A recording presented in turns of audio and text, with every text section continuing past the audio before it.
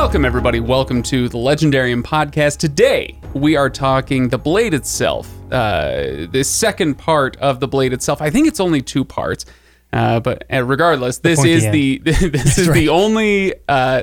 the last part of this podcast about the Blade itself. If part 1 was the hilt, this is the blade itself. I am Craig, your host. Over there, we've got Ryan. Say hi, Ryan. Hey, everybody. And Ken. Hi, Ryan. Well, okay. All right. Well, Ken doesn't care about the rest of us. You at home. He said, say hi, Ryan. Anyway, so I want to remind everybody, go to thelegendarium.com to check out full... sorry, that's a different show that I run. Not full show notes, because you don't get full show notes, any of you. No, but you can get links to past episodes. You can get all of that organized by author, by... book series, whatever. So that's all at thelegendarium.com. You can also get the Discord link to join the conversation and the Patreon link if you enjoy what you hear here. I'm still really confused about that, but we do have quite a few patrons, and I really, really appreciate that. It's a never-ending source of amazement and amusement to me. So thank you, everybody. Ryan, Ken, The Blade itself, Joe Abercrombie, book 1 of whatever this is called. What's it called? The Blade itself. The First Law. Oh, the trilogy, right. Book 1 of the First Law trilogy, which is, it's actually it's a topic I want to take up with you. Not now, but the naming convention and numbering convention of this series, which I have not read beyond book 1. Okay, so we're talking about where I'm at with the series. But I want to talk about I have a bit of a bone to pick with the fact that this is called The Blade itself, book 1 of this trilogy, etc., etc. Okay, but before we get to that, Ken, apparently you have some kind of very professional, very efficient recap. Super professional. It's right here. It's right here. Here it is. And it starts out because I was very excited about this. And now we're getting somewhere. It's part 2, and we got stuff happening. Because part 1, we had no stuff happening. Now we do. Baez, Logan, and crew make their way into the big city, where Baez plans to take an open seat on the king's close council, or small council, or tiny council week. I don't remember what it's called. It's small. And we get a couple of pages to see Logan's first experience with civilization, wandering wide-eyed and gaping through Adua like some stranger in a strange land, grokking all the things. It's a Heinlein reference. Meanwhile, the Mercer's Guild's been torturously torn down, and by some nefarious shadowy bank is nefariously pulling the strings from the shadows. But it's more important for Inquisitor Glockter to discredit the charlatan claiming to be the legendary Magus. Only one minor sticking point: Bias actually has the credentials. So that's, as we learn at the very end of the book. Yeah. Well, yeah, in full disgusting pink misty fashion. He uses his magic to help our young dueling dandy Giselle claim the grand championship of the big dueling tournament. Sure, he's kind of an entitled turd who would rather do it the least amount possible on his way to glory he supposedly deserves. But one fight with Artie has him actually trying for a change, and it turns out that he's a pretty boss dueling machine that even Adolin Kholin would envy. That's for you, Ryan. Thank you. I appreciate it. I disagree with it, but yeah. I was going to say. You know. So now with Glockter questioning his mandate and Giselle all puffed up with dueling prestige, they're both in prime position to follow Baez and Logan into the House of the Maker. More like the House of MC Escher, am I right? Am I right? Yeah. Well, they gawk, they nearly get themselves nearly ignorantly killed, and eventually they make their escape with some strange MacGuffin in tow. It's just in time for the big war to get going. Adua is heading north to fight the northern barbarians for reasons. The armies head north. Baez and his band set out for some super important secret mission. Dogman and the boys do something to get all fighty, and then we finally get to see what all the fuss is about with Logan, who goes full bloody 9 in prolonged, vivid, impressive detail to protect Girl Savage, who is going with them for some reason, and who is totally not going to bone Logan later. I'm just... Pharaoh, that's her name. Thanks for that one, by the way, Ken. Yeah. It's really appreciate your very mature adult reference to sex. I just call it like I see it. Yeah.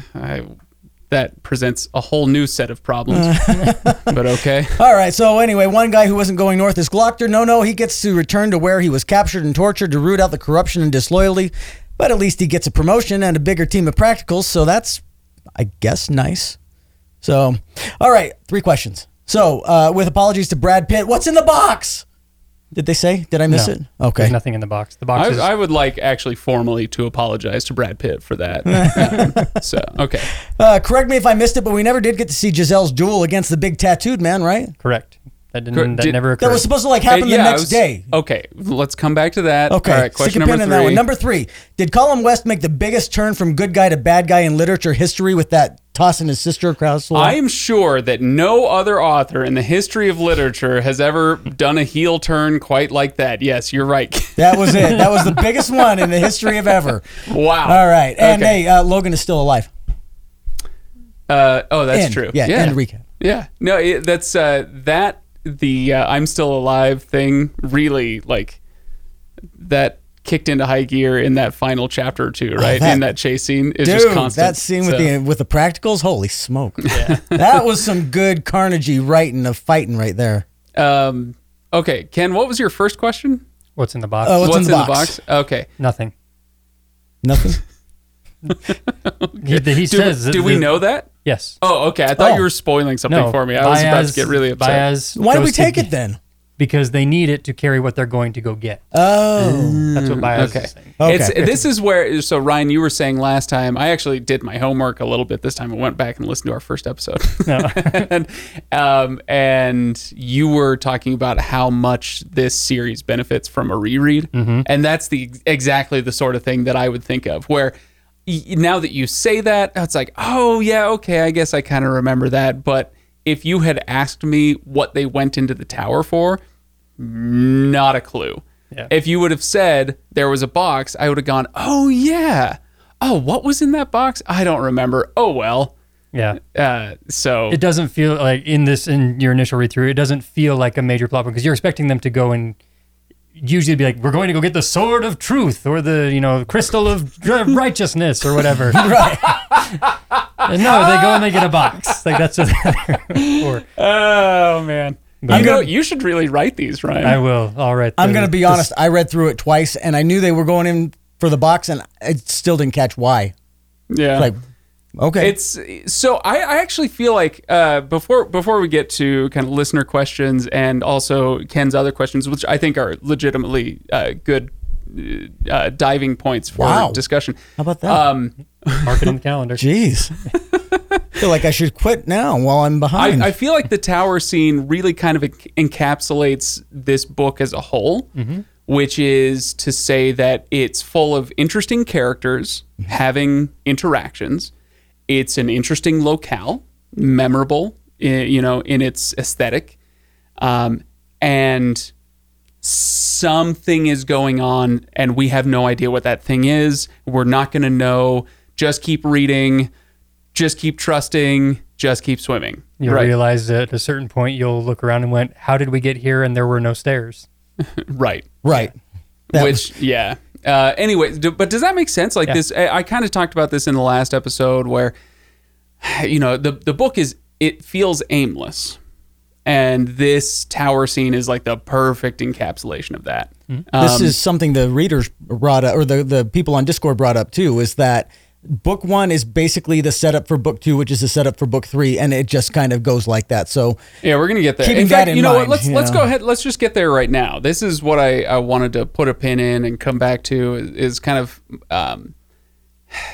there's a how should I put this? I see fantasy literature as I'm not sure quite how far to blow this out. Like Webster's Grab your defines. jacket. do I go all the way to 30,000 feet or, whatever? But in book series like this, it is established that you have book 1 and then you continue the story in book 2 and then and so on and so forth. But there's this idea that, okay, but each book should have something approximating a beginning, middle, and end. There needs to be an arc, not only for the plot, but also for the bulk of the characters involved, et cetera, et cetera. This is kind of the standard structure. Okay, this should be unremarkable as an observation. This book says, well, you. We're not going to do that. And I'm not sure how I feel about this, only because now, okay, I want to be careful. I want to be careful with my words here, because what I mean is I'm not sure that I love that because of the expectation setting of the genre as a whole. And so you pick up The Blade itself, book 1 of the what's it? First Law trilogy. Yes, I swear I know what this stuff is called. But you pick up book 1 and you're like, oh man, okay, so book 1, let's get into it. Let's see, how this baby ends, and how it's going to hook me in for book 2. But no, this is the prologue. It's barely even Act 1. Like, I'm not sure if I would even call it an Act 1 to a certain extent, where it's all prologue, it's all set up. There's so little payoff. In fact, I'm struggling, actually, as I say this, to think of, is there any payoff in this entire book? I don't believe that there is, now that I think about it. I guess, okay, maybe the one exception would be the tournament. I was going to say Giselle in the tournament. Yeah.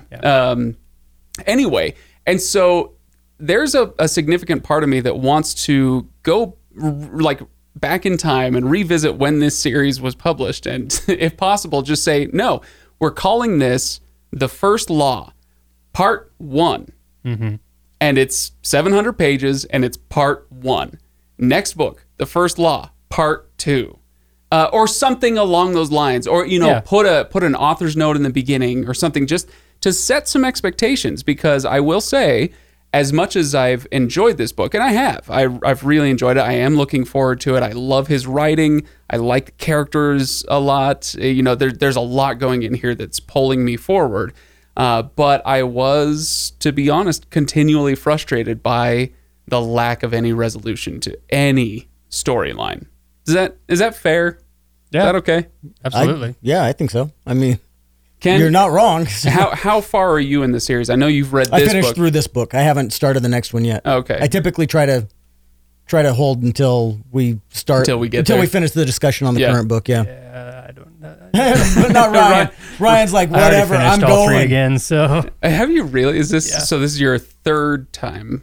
Well, no, we talked about this last time. Is this your fourth time through this book? No, this would be 3. 3. Okay.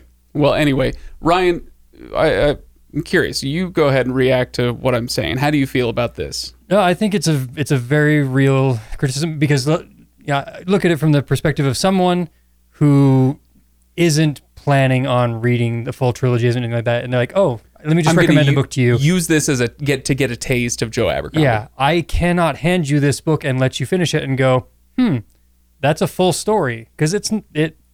It's not. Yeah. There is an arc there, and it's the launching point into book 2 is like, oh yeah, we finished everything in this region, and now it's time to move on to another region, but not plot point wise. Right. Like, okay, yeah, we've wrapped our Adua story. Now we're going to send Glokta off to, space. It's up in the north, right? Glokta's going south. Oh, he's going south? Yeah. Oh, okay, whatever. Yeah. But so he's going off that way, and they're going off north. So we're going into different regions for book 2. That's as close to a completion arc as you finished all the side quests in one area on your open world map. Okay. I love that. That's kind of where we're sitting with that. And so it is a very real thing to be aware of. Complaint is I can understand if your expectations coming in is to have a full story that we're used to, it's complaint. But if you're if I was recommending this series to someone, I would make sure to let them know you are reading one story over 3 books that will not cleanly close off in ends of 1 and 2. Right. And I do want to be clear that I'm not complaining about the story that I'm being presented with. It's more that I'm complaining about the way that it's presented. Your delivery. Because it's being presented as another fantasy trilogy that you dear reader have read dozens of these in your life. Here's another one. It's like no. This is structured so differently that it needs to be classified differently in a way, right? So if anybody loves this book and then complains that it takes the hobbits 100 pages to get out of the Shire, I'm just going to tell them to shut up. Anyway, so that's kind of what it reminds me of is we got to the end of this book and it's like, okay, great. This is the end of chapter 2 of the Lord of the Rings when Gandalf is like, all right, I'm out of here. You go ahead and head off to Rivendell on your quest, or something like that. You say that, but I did feel very Lord of the Rings in this book, as they were doing all of these things. Really funny. It is funny that considering this is written to be the anti Lord of the Rings. Yeah, not like a Lord of the Rings is terrible, but it's like, here's what Lord of the Rings, that like the good and evil side of things, and we're just gonna say no, gray area. Yeah, everything all lives in the gray area. So. But it still feels very Lord of the Rings, like the band is set, now off we go, and now Well, anyway, I looked over just now at our Discord questions because we did get some questions, and Sir Ravis, I had legitimately forgotten about this. Sir Ravis says, how does The Blade itself compare as a first book in a trilogy compared to other series? Does it seem like a complete story or more like an extended prologue for the next books? Well, I hope we answered that question for you. Well, yes. But I'm curious, do you guys have any bullet points or the things that you want to bring up before I move on to other Discord questions? I really wish I had pulled some quotes because as I've been listening through this, there are some really great quotable discussions between different characters, and going through. I love these characters so much, and anytime we get into more philosophical discussions or bias teaching or whatever, it is just incredibly enjoyable to hear them talk about things, because I don't know how much in this book, so I'm not really spoiling anything, but some of the political discussions that are had, the views, like Logan's very simplistic view of the world and him trying to be a good man, things like my father always said, it's better to do something than to live with the fear of it, simple little isms. I don't know what the right word is. I remember that moment. And aphorism, maybe? Aphorism.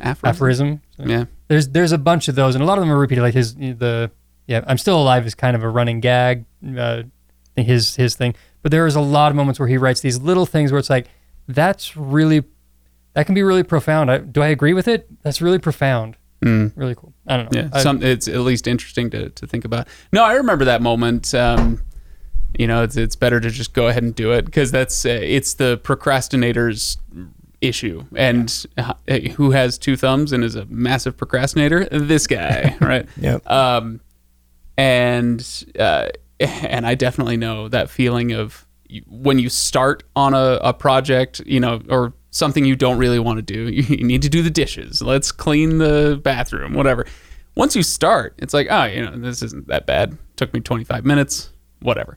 But it's just the getting started. I don't want to do this, and it's going to ruin my life if I actually do a chore. Or this works for any job really, or whatever. I don't know. It ties into there's another quote. I had it on my desk for a little while, and I realized it probably wasn't the most positive message to have on the desk at work or whatever. But I hate my boss and everything they stand for. No, it's. Did you have a bad day, or did you have a bad 5 minutes that you milked all day? Nice. That one, it's just kind of, there's those quick little things like that moment there. It's interesting also to watch how those little thought processes, like that's one of Logan's core ones. We don't get a lot of time with Dogman and the rest of that crew right now, but to see that they carried Logan's philosophies with them from their time being under him, because they'll quote that same thing as Logan would always say, it's better to just deal with the thing than to live with the fear of it type stuff. It's interesting to watch how those things have spread and the effect that these characters have had on the world around them. Right. And on the other characters, yeah. Ken, it looked like you had something you wanted to... History is littered with dead good men. Well, we talked about that in the first part. Yeah, I just love that quote. I saw it again, and I wanted to... I would say, actually, I was thinking about that line because I went back and listened to our first episode. I was thinking about that line again, and because it's a great line. Like it definitely hits pretty hard, but it didn't really sit well with me when I read it the first time, or heard it the first time, because I was doing audiobook. Yeah. And when you say it now, I get that same like, ooh. And the more I thought about it after listening to our episode and thinking about that line, the more I think that line, at least in this book, I don't know where the series is going to go, but at least in this book, that line probably encapsulates more than any other what it means that this is grimdark. So we've had some violence, we've had some, morally gray characters or outright bad people, that we're following around. And those are some hallmarks of grimdark, but I think it's that idea. History is littered with, what is it? History is littered with dead good men. With dead good men. This idea that there's no point. Good men don't change anything. That like if you're a sucker if you're a good person and you're not going to accomplish anything, you're not going to change anything, you're not going to move anything forward. I would say, as of right now, as of right now, that line is the most grimdark thing in the book. And again, maybe it'll get, more blatant as we go forward. Yeah. But I that actually disturbs me more than any of the violence we've seen so far. Yeah. And does that make sense? Yeah. It reminded me of a line. Did you guys see Firefly back in the I saw about half of it. There was a line. And I just got about, oh, wow, that was 12 emails. Just hit my inbox. Wow, already. Okay. Wow, that was fast.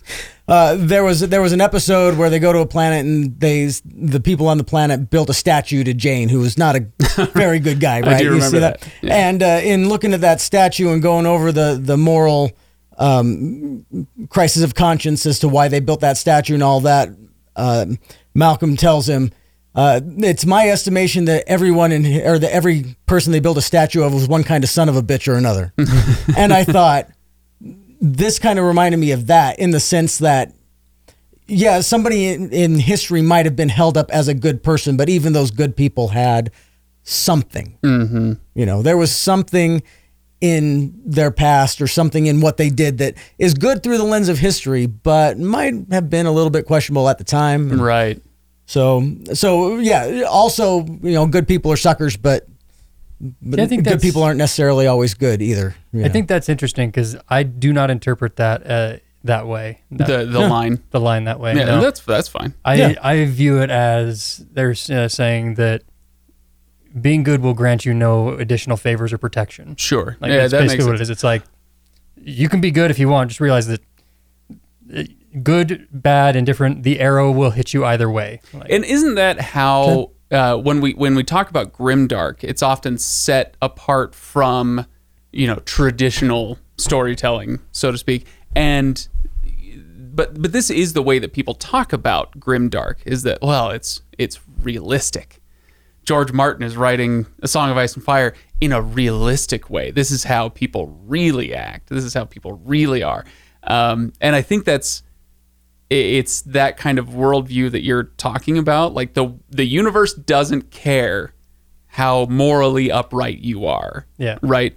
And I'm not sure where I come down on this, like as a metaphysical truism, whether or not it is true that the universe cares. But it troubles me as somebody who tries to be a moral person in some respect. It troubles me that this would be the way that we want to consume stories. I like the idea of our stories trying to uplift us and pull us out of the muck and mire of kind of our animalistic sides, and the careless universe and all that stuff. Aspire to something better. Yeah. That being said, I don't think that, this is, or George Martin or whoever. I don't think that is an illegitimate type of story to tell. Yeah. I'm just saying, I do like the traditional type of, hey, good does conquer evil. Be a good person. Don't be a dick. Which I feel like is the whole point of stories, is to give you a reason to be a better person. I don't know. Or at least a model, or, something. I don't know. Anyway. Yeah. I don't mind grimdark as a story necessarily, a grimdark story per se. This story I enjoy. And I don't think it's necessarily as grim or dark as it was sold. Maybe books 2 and 3 will, or parts 2 and 3 of this book will get that way. I don't know, but Yeah. There's far worse out there, and there's definitely lesser. I But feel like George Martin's Song of Ice and Fire is far more grim for the sake of being grim.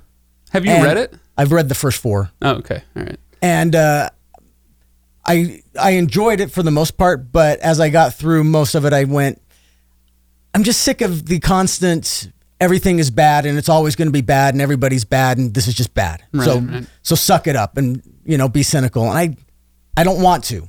I want to believe that there's something, I do think that there's a possibility that you can tell a story like this. Like, if Martin ever finishes his story, we'll see where he goes with it. But as you say, Ken, it is relentlessly downbeat. Yeah. It will. You can't consume Martin in either book or television form without kind of psychologically being pulled down into the mire, right? It just does that to you, which unfortunately does present its own kind of pleasures, right? But we're not going to dig into the psychology of George Martin right now. But I do think that there's room for a story like this to be extremely powerful, potentially, by kind of living in that muck and mire, and then maybe it will. There will be some turn in the story, or some kind of what's the word Tolkien uses? Eucatastrophe. Like by making it so relentlessly dark, it will make the light appear so much brighter, or something along those lines. There, sure. I leave room for some kind of event. I think that you have those moments in this book. Yeah, like what? I do. I'm gonna use Logan because he's the easiest example here. By the time you finish this, you see him as the Bloody Nine. You get to see his darkest his history. You get to know how bad he has been to a certain extent. Okay? Right. You have followed him this entire book, him trying to be the good man. Now, are you going to get the result of he's a good man, he's redeemed himself through his action, whatever? That doesn't feel like grimdark, like that's the thing. But those little moments where Logan chooses to be a better man, to not be the Bloody Nine, to do that things, those are the moments in grimdark that you grab a hold of and say, that's the aspirational thing. To continue trying, even though you have an overwhelming weight of history behind you that says otherwise. Kind of that Viking concept of Ragnarok may be coming and you are going to lose, but you should fight anyway. Yeah. Something like that. Yeah. Logan has that. Giselle doesn't really, I have a harder time dealing with that with Giselle. He's still a turd. I hate Giselle. For now. I reserve the right for him to be redeemed as something of value, but right now I just hate him. His reasoning, this is one of those things, like, everything good about Giselle is shallow and selfish to start with. Like, and I don't mean that as a character, like, even when he decides it's time to try and he's going to become this, the reason why is because I'll show her. I'll show her. Yeah, exactly. And I'm going to prove that, I'm going to show her and Glokta, who gave the best pep talk ever. Yeah, you could be good. I will say this for Giselle, which is that when he finally realizes that he's in love with Artie. Artie. Oh yeah, sorry. It's audiobook. Audiobook says Adi. It's Ardee. Oh, okay. All right. Yeah, and I'm gonna need to get some spellings off you guys because I did audiobook, which again, like I said on the first time around, is not my preferred method, and this is why, because names are a little tougher this way. Yeah. Anyway, when he finally realizes, oh crap, I'm actually in love with her, I quite enjoyed that moment for his character because it felt quite realistic to me, having gone through not the same thing, but I can't remember if I've told this story on the podcast when I realized I was in love with my wife, my future wife. We'd been married for 6 years, and it finally dawned on me. No, I'm sure there's a story in there. I was in college at the time, and I was like, we'd been getting to know each other for several days at that point, like very intensely for several days, and but she was dating my friend at the time, and And so I was like, oh, whatever. We're just getting to know each other. We're friends or whatever. And then I'm walking to class, and I walked through the doors into the classroom and had a freaking panic attack. Luckily, it was Psych 111, so everybody there knew exactly what to do. They were all excited to diagnose that. Yeah. No, but I remember having a panic attack, like a mild one, just like, oh crap, what am I going to do? And kind of similar to, I only tell that to just say, yeah, it kind of rang true to me where he's going through this thing like, oh no, I am not in a position for this to be okay. Like, this isn't going to end well for her, for me, for anybody. And yet here I am. And it's that moment that, as much as he's like I said, a turd, he has the seed of something within him that could grow into a decent human being. Now, this being grimdark, I assume that if that seed doesn't kind of immediately take root and produce some kind of fruit, that it will be squashed into the mud and he'll be an irredeemable jackass for the rest of the series. I'm not sure where we're going with this, but it was a nice moment for him. I liked it. I'm going to run with that assumption just because I want to. All right. All right. So Chesky asks us from Discord. Go to Discord. You can find it at thelegendarium.com, the link to the Discord server. Chesky asks us, any changed opinions from just the first half? So from first half to second half, any changed opinions? I don't know. Book, about characters, about anything. That's if what you he had said. an opinion and it changed. Well, I said in the very first bit of my recap, now we're getting somewhere because, things are actually happening. I feel like that was exciting. I still really like Inquisitor Glockter as a character. So no, the answer is no, because that didn't change. The question is, did anything change for you? No, I'm trying to keep you on track. I feel like everything was just kind of reinforced. Yeah. Yeah. Yeah, that's fine. Ryan, you look amused. I can't answer because this is why I don't read ahead. Wait until book 3. It would be a spoiler. Yeah. Okay. Fair enough. All right. Let's move on to Tom and Corn.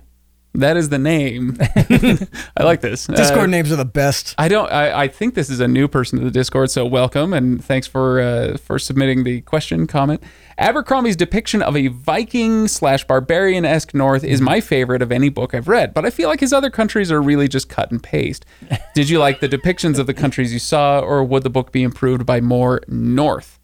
I've got to say, this is it actually reminds me of Chesky's question in the last episode. He was asking, who's your favorite character from the crew? And at that point, we had precisely one scene with the crew. Yeah. And I kind of feel that way about this question from Tom and Corn. I love that. From Tom and Corn, I haven't seen enough to know. We've only seen kind of just the one city and then snippets from elsewhere. I haven't gotten to know enough of any of these countries really, except for the city that we start in. I don't know. Like I said, this section, this book is Adua, and we have characters from the north that are kind of there, and we have the Gurkish. I do have to laugh a little bit. I've in the past, we've given Tolkien crap for Mount Doom and other naming conventions, but the place to the north where all the wild people are from is Angland, or just north of Angland. Yeah. Yeah. Like, okay, that's fine. And the people to the south that we haven't really met yet are the Gurkish. Like the Turkish? And when you start to get their descriptions, it's like, oh yeah, you didn't really stretch very far, did you? Right. And we'll make that a G and that an A. So is this the horse and his boy all over again? So is Adua right in the middle in Padua? Is that? Yep, pretty much. Is that what we're saying? Okay. He's just like, this already works. It's a legend of England and everything else. But that is the one thing that is, I laugh at it, but I'm also appreciative of it that this world is recognizable as our world. As some kind of Europe-ish. Yeah. And the geography matches to the civilizations that were there. The Northmen would be your Scottish, those Viking kind of Celts Celt groups that would be there, and their traditions and everything fits that. So Or it are they does, Vikings? I kind of read them as Celts, but Yeah. but again, we haven't really seen much of them yet. I would say Celt is probably more accurate. Okay. But it's been a while since I've read up on my latest in the Vikings. And let me go play God of War and see how things go. Yeah, I'm sure that'll help you get your history really nailed down. Yeah. Right? It's like reading or playing Shadow of Mordor and being like, yeah, I know how Mordor works. Uh-huh. I kind of read Logan as a Viking. I guess typically when I hear barbarians, I just think Vikings. Actually, I think I would go Scottish, the Celts. Like that's Okay, that's fine. It's either way. We'll learn more about it, and one of us will fail to do homework and present it in the next episode. and somebody will yell at us. Yeah, that's fine. That's fine.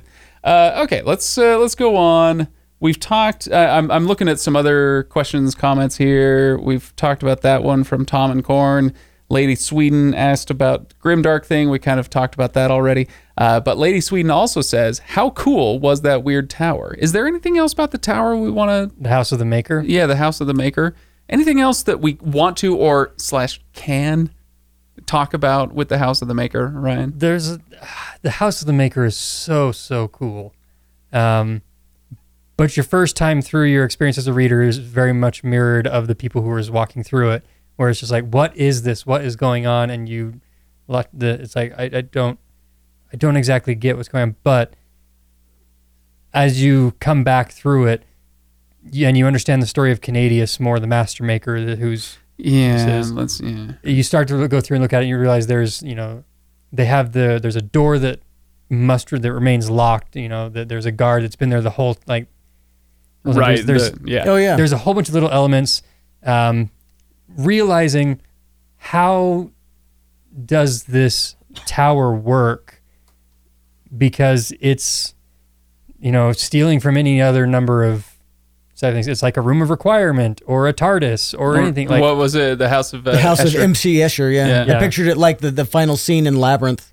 Where there's just stairs going everywhere. I don't picture anything as the final scene of Labyrinth. Sorry. Well, they go through like the thing is, if you think about it and you look at it, and when you understand, again, like I said, once you understand a little more of the story of Canadius, the Master Maker, this is a mastercraft of a craftsman, not a magician. Right. And so there's like these rings that are spinning around up there that you can envision, just like the solar system type things that are. Yeah. You've got that's rotating around. And as they're traveling through any number of terrible things that can happen, Baez is very protective of everybody when they're in there, like, no, don't go wandering off. You will die. This is terrible. It's a very dangerous place. And then, like I joked about it earlier, but Glokta gets up there and he has the realization that Giselle didn't have, that no one else had, like, how are we this high up? There are no stairs. I had the realization before he said something, which made it really satisfying when he finally said something. Yeah. So I think it's the House of the Master Maker is one of my favorite aspects, just in terms of visuals and cool elements in the book. I 100% agree with that. It was a delightful chapter in so many ways. If I were writing this book or editing this book or beta reading this book, I might have suggested, as you said, Ryan, we're put in the position of all these characters who are going through the tower. Now, we talked in the last episode about how Baez is not a POV character. We don't get to live inside his head. That's fine. But the other characters, we do live through them, or we do experience the story through their eyes. And one of the things that really frustrated me in that scene was I could see the kind of the mythology of the tower and the maker versus the magi, and there's some cool story stuff going on in the background. Well, if I'm experiencing this story through the eyes of a Giselle or a whoever else goes up, Glokta goes up in the tower, they know these stories. And at this point, at the end of this book, or at the end of just that scene, whatever, I, as a reader, don't have any idea what's going on with those stories. Mm-hmm. They just, in their own minds, they're like, oh yeah, I know all about that. Well, it was a little dissatisfying for me to feel like, I want to know what they know because I'm experiencing what they're experiencing. And I couldn't quite get into their mindset as fully as I would have liked to. And it's very clear as I'm reading this book that Joe Abercrombie is intentionally avoiding some of that exposition for effect. I get it. That's fine. But in this instance, it was dissatisfying for me. Give me more. I think because I do think the only storytelling element, because throughout this whole series, you will get a lot of the exposition of the history through Baez as the one who lived it. And Right. He'll have a moment, we're sitting around a campfire, time to exposit a little more. Yeah, just a tiny, tiny, tiny There we bit. I think I could be wrong, I think in there, he reminds them of the story of him throwing down the Master Maker after the Master Maker threw his daughter off the tower. And this is where the battle happened. Right. And that's pretty much the extent of it. There was something that happened here. Yeah. This is where I threw down Canadius. But what does that mean? There's no further explanation, but this is where that happened. Right. Like, he's essentially a plaque. On there. But do you get my point though? Like Yeah. they all know what that means. They all grew up with those stories, and I have no idea what's going on. So Yeah. Again, from a narrative perspective, you want certain things about the story to unfold, and so you're not going to tell me right away as the reader. But then maybe give me a POV character. I'm trying to remember. Pardon me if I am misremembering. But Logan might have been a good POV character for that scene, and he wasn't at all. I think it was Glokta and Giselle that we got as POVs in the tower, but Logan might not have grown up with those same stories. I don't know for sure. I don't know enough about the world and its mythology and whatnot, but he might not have grown up with the same stories, and so he might have been That would the have been better a nice, choice yeah, for the nice POV character for the reader. I don't know. I can see that. Here I go again. critiquing the guy who's sold millions of books, and, whatever. It would have made this better. But I guess that's kind of our job, isn't it? Ryan, what do you got? Sorry, you looked like you were about to say something. Were you just yawning because you're so bored? No, I was just trying to. I need to go back and review that chapter again, just For a fourth time. because I feel like it's one of those things where I feel like there's more there than we're giving him credit for, but that's only a feeling. I don't have. Right. Sort of thing And there. it could be a reread feeling Yeah. on that. Yeah. The last question here is from Yeti Beats, who asks, how much did you enjoy Baez's butt-naked murder of a man at the end? So, Here we are. So this is the final scene in the book, and by scene I mean it feels like chapters. It just goes on for a while. But there's a whole thing where Logan and Pharaoh are getting chased through the city by masked Practicals. Okay, practicals. Yeah, I couldn't tell what they were. I just knew they were getting chased down. I didn't know why. Salts. Yeah, they were Salt's practicals, right? The girl that goes with Baez to Actually, technically, Kirkland they're or wherever it is. Kirkland. They're the Kirkland. Kirkland. They're the Kirkland signature. Gurky. I don't know. Since they're the Gurkish, I guess they're going to Gurky. I don't know. but Costco brand assassins are chasing them through the city, and that's why there were so many of them. They, it's really intense. Yeah. And we get a lot of injuries, especially to Logan. Pharaoh seems to acquit herself quite well. He's getting the crap kicked out of him just by being chased around. Just in turn for the light switch, time for the light switch to turn on and unleash the Bloody Nine. Yeah. And so, exactly. So he's about to die, and he lets out his inner demon, the Bloody Nine, and just goes to town, just murders everybody Goes around full, him. I do the killing. It is a very interesting difference because I am working up to Baez, by the way, but go on, Ryan. No, just realizing that the Bloody Nine is a Jekyll and Hyde situation. Right. It is not just he's really angry and bitter, or whatever, but there's literally a second, like a second entity type thing that when it takes over, he doesn't feel pain anymore. Right. It's kind of tinged with green and never mind. Yeah. Dr. Logan and Mr. Bloody Nine. So anyway, I just mentioned that because, okay, now we're starting to get some real action, some real violence in this grimdark book that's promised us all these things, right? And he goes ham in these chapters. And then they finally escape these masked assassins, or at least they think they do, and they make their way back to the rooms, the headquarters where the group is kind of gathering. But then several of these assassins catch up to him, and they're like, "Oh crap! Well, what are we gonna do now?" And Baez comes out of the bathroom.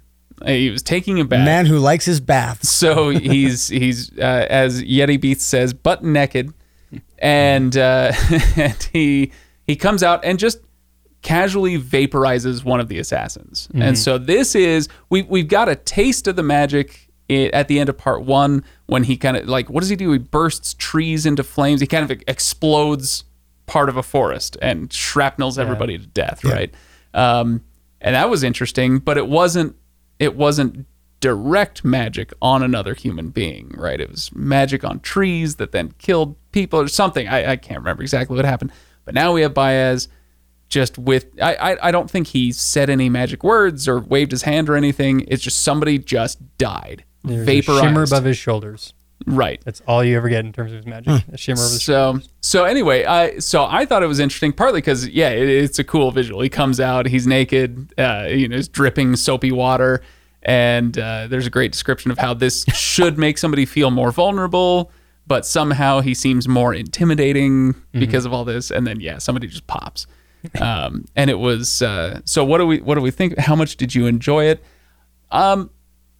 I don't enjoy people getting vaporized per se, but I enjoyed finally having a display of power.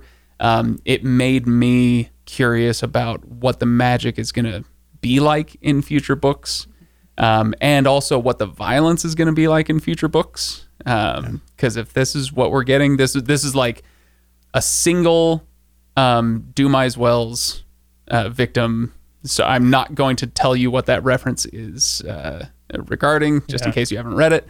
But it's like a single victim of Dumais Wells. Well, what do future books have in store? So, and that's what both. Sorry, I keep going back and forth between these two things, but that's why I started answering this question by recapping what happened with Logan and Pharaoh, because they both kind of serve the same purpose for me in showing what these characters are actually capable of. With Pharaoh, it's her agility, her endurance, and her skill and speed. And with Logan, it's his incredible, monstrous strength and will. His pure brutality. To kill. Brutality, great word for it. Good job, Ken. Hey, I got a thesaurus. He's a tank. She's a rogue. Something, yeah. And then with Baez, his magic power. I feel like it set up all three of those characters really well to make me curious about where they're going to head. It raises a really good question, though, because we've seen Baez has used magic, I think, 4-ish times in this book. We have that first time with or I should say, he's used magic apparently like 4 times. Because he also cheats in the tournament. Oh, right. He influences Giselle. In that, and the question is, okay, anytime you have a very powerful magic wizard character, the question always raises, well, why don't you just have them pop everyone then? Or why don't you just, so what are those limitations? What are the consequences? What are the consequences? What's the price of doing this? Because they have already said it through his, I believe it's through his, what is the word? His apprentice. Thank you. All magic has a cost. I don't know why I went Spanish as like his niño, and I'm like, that's not even close. His halfling. I don't know. There's all magic has a price. All these things, and every time he encounters someone, one of the other magi, because we meet another person. Oh, right, the guy who led Pharaoh out of the forest to begin with. Yeah. Yeah. I can't remember his name. I can't remember his name now either. Yeah, there's a handful of tertiary, I guess, those would be characters off the side that are really cool. Other magi who've kind of popped in there and have conversations with Baez on his level where you get to watch and be like, oh, okay, what's going on there? What's going on here? That's cool. I expect that guy shows back up. But I don't know. He doesn't. I don't think you're winning a lot of money on that bet. But I look at it and go, I don't know what your point is, but I'm sure that it will be. Yeah, I'm sure it will be established later. You could ask that question of any number of characters or scenes or anything in this book. It gets back to the whole aimless thing. Yeah. If this were its own book, there would be no point to it. Remind me, were the practicals trying to wipe out the band? Is that, or were they after Pharaoh specifically? Or I can't remember exactly why they were there. Salt wants to capture Baez and prove he's a fake. Right. And so it's basically go capture him, and bring him in. And so the other Inquisitor, not Glokta, but the one that he hates. Right. Yeah. The one who gets embarrassed by all this. Yeah. Yeah, I can't remember his name. He goes, Salt sends him and the practicals to basically go get them so we can prove that they're frauds and everything. Right. Okay. Archlector Salt, without a doubt, is my least favorite character. Not because he's poorly written or anything, because I just genuinely hate that man and the way that he works and thinks. The way he conducts his business. Yeah. Yeah. Everything. Is this the part where we bring up Andor and bureaucracy? Yeah, that maybe another episode. That's another episode. If you open right up there. the can of Andor, we are going to be having a long episode here. All right, well, The can of Andor. the Candor. Hey, put it right next to the crystal of righteousness and the sword. All right, well, on that note, let's go ahead and call this one for today. Are you guys comfortable with calling this for now and leaving it for book 2? Yeah. Good. I'll say I was disappointed for the main character. We sure didn't get as much of Logan as I wanted. I'm sure that'll be fixed. Is he as the we go main forward. character? I feel like he there's is. 4. I feel like in every synopsis and all that, everybody talks about Logan Nine Fingers, and basically he's the guy who's supposed to drive the action. I feel like there was very comparatively little of him in the first book, and maybe I just went in with misplaced expectations. He's the only character I think that is actively trying to better himself, which probably makes him the most likable of the main characters. I feel like he's supposed to be. But I guess that does bring up one final thing that I'll mention, which is the scene between West and Glokta. When West comes to ask him for help, and Glokta says basically "F you." You never came to visit me when I returned from the that was a good dungeons.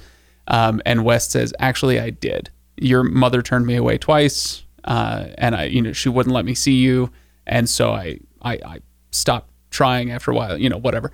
And it changes Glokta's perception on a dime, and he does. I have a friend. He does the thing that is so difficult for any of us to do, but I think is a valuable skill, which is to change your mind, even if it's on the spot. It's a difficult thing to do, to then immediately ask for forgiveness, and say, I thought I knew what was going on. I didn't. I apologize. Can you forget it? And I loved that scene. Yeah, that was a good one. Such a good moment. Anyway, so Glokta, very interesting character for that reason, and it again makes me wonder what he's going to do, what Abercrombie's going to do with Giselle, and with him being a seemingly incurable dick, is he going to cure his? Well, never mind. Let's all right. Let's leave that right Keep there. digging with that phrasing. Thanks everybody for listening to this episode. Head to thelegendarium.com for the links to all the stuff. If you enjoyed this episode, good, I guess. Go and check out the Patreon link. We picked up we actually picked up a patron or two after the last episode, so we must have done something right. So we appreciate you guys for showing up, and you can see your names on YouTube. That's one of the massive, and I mean valuable, Patreon perks, is that I put your name on the YouTube videos. So Nice. Awesome. no, so you can go there, you can go check out the Discord link, all that stuff. Ryan, Ken, thanks for playing along once again. I'll see you guys for book 2.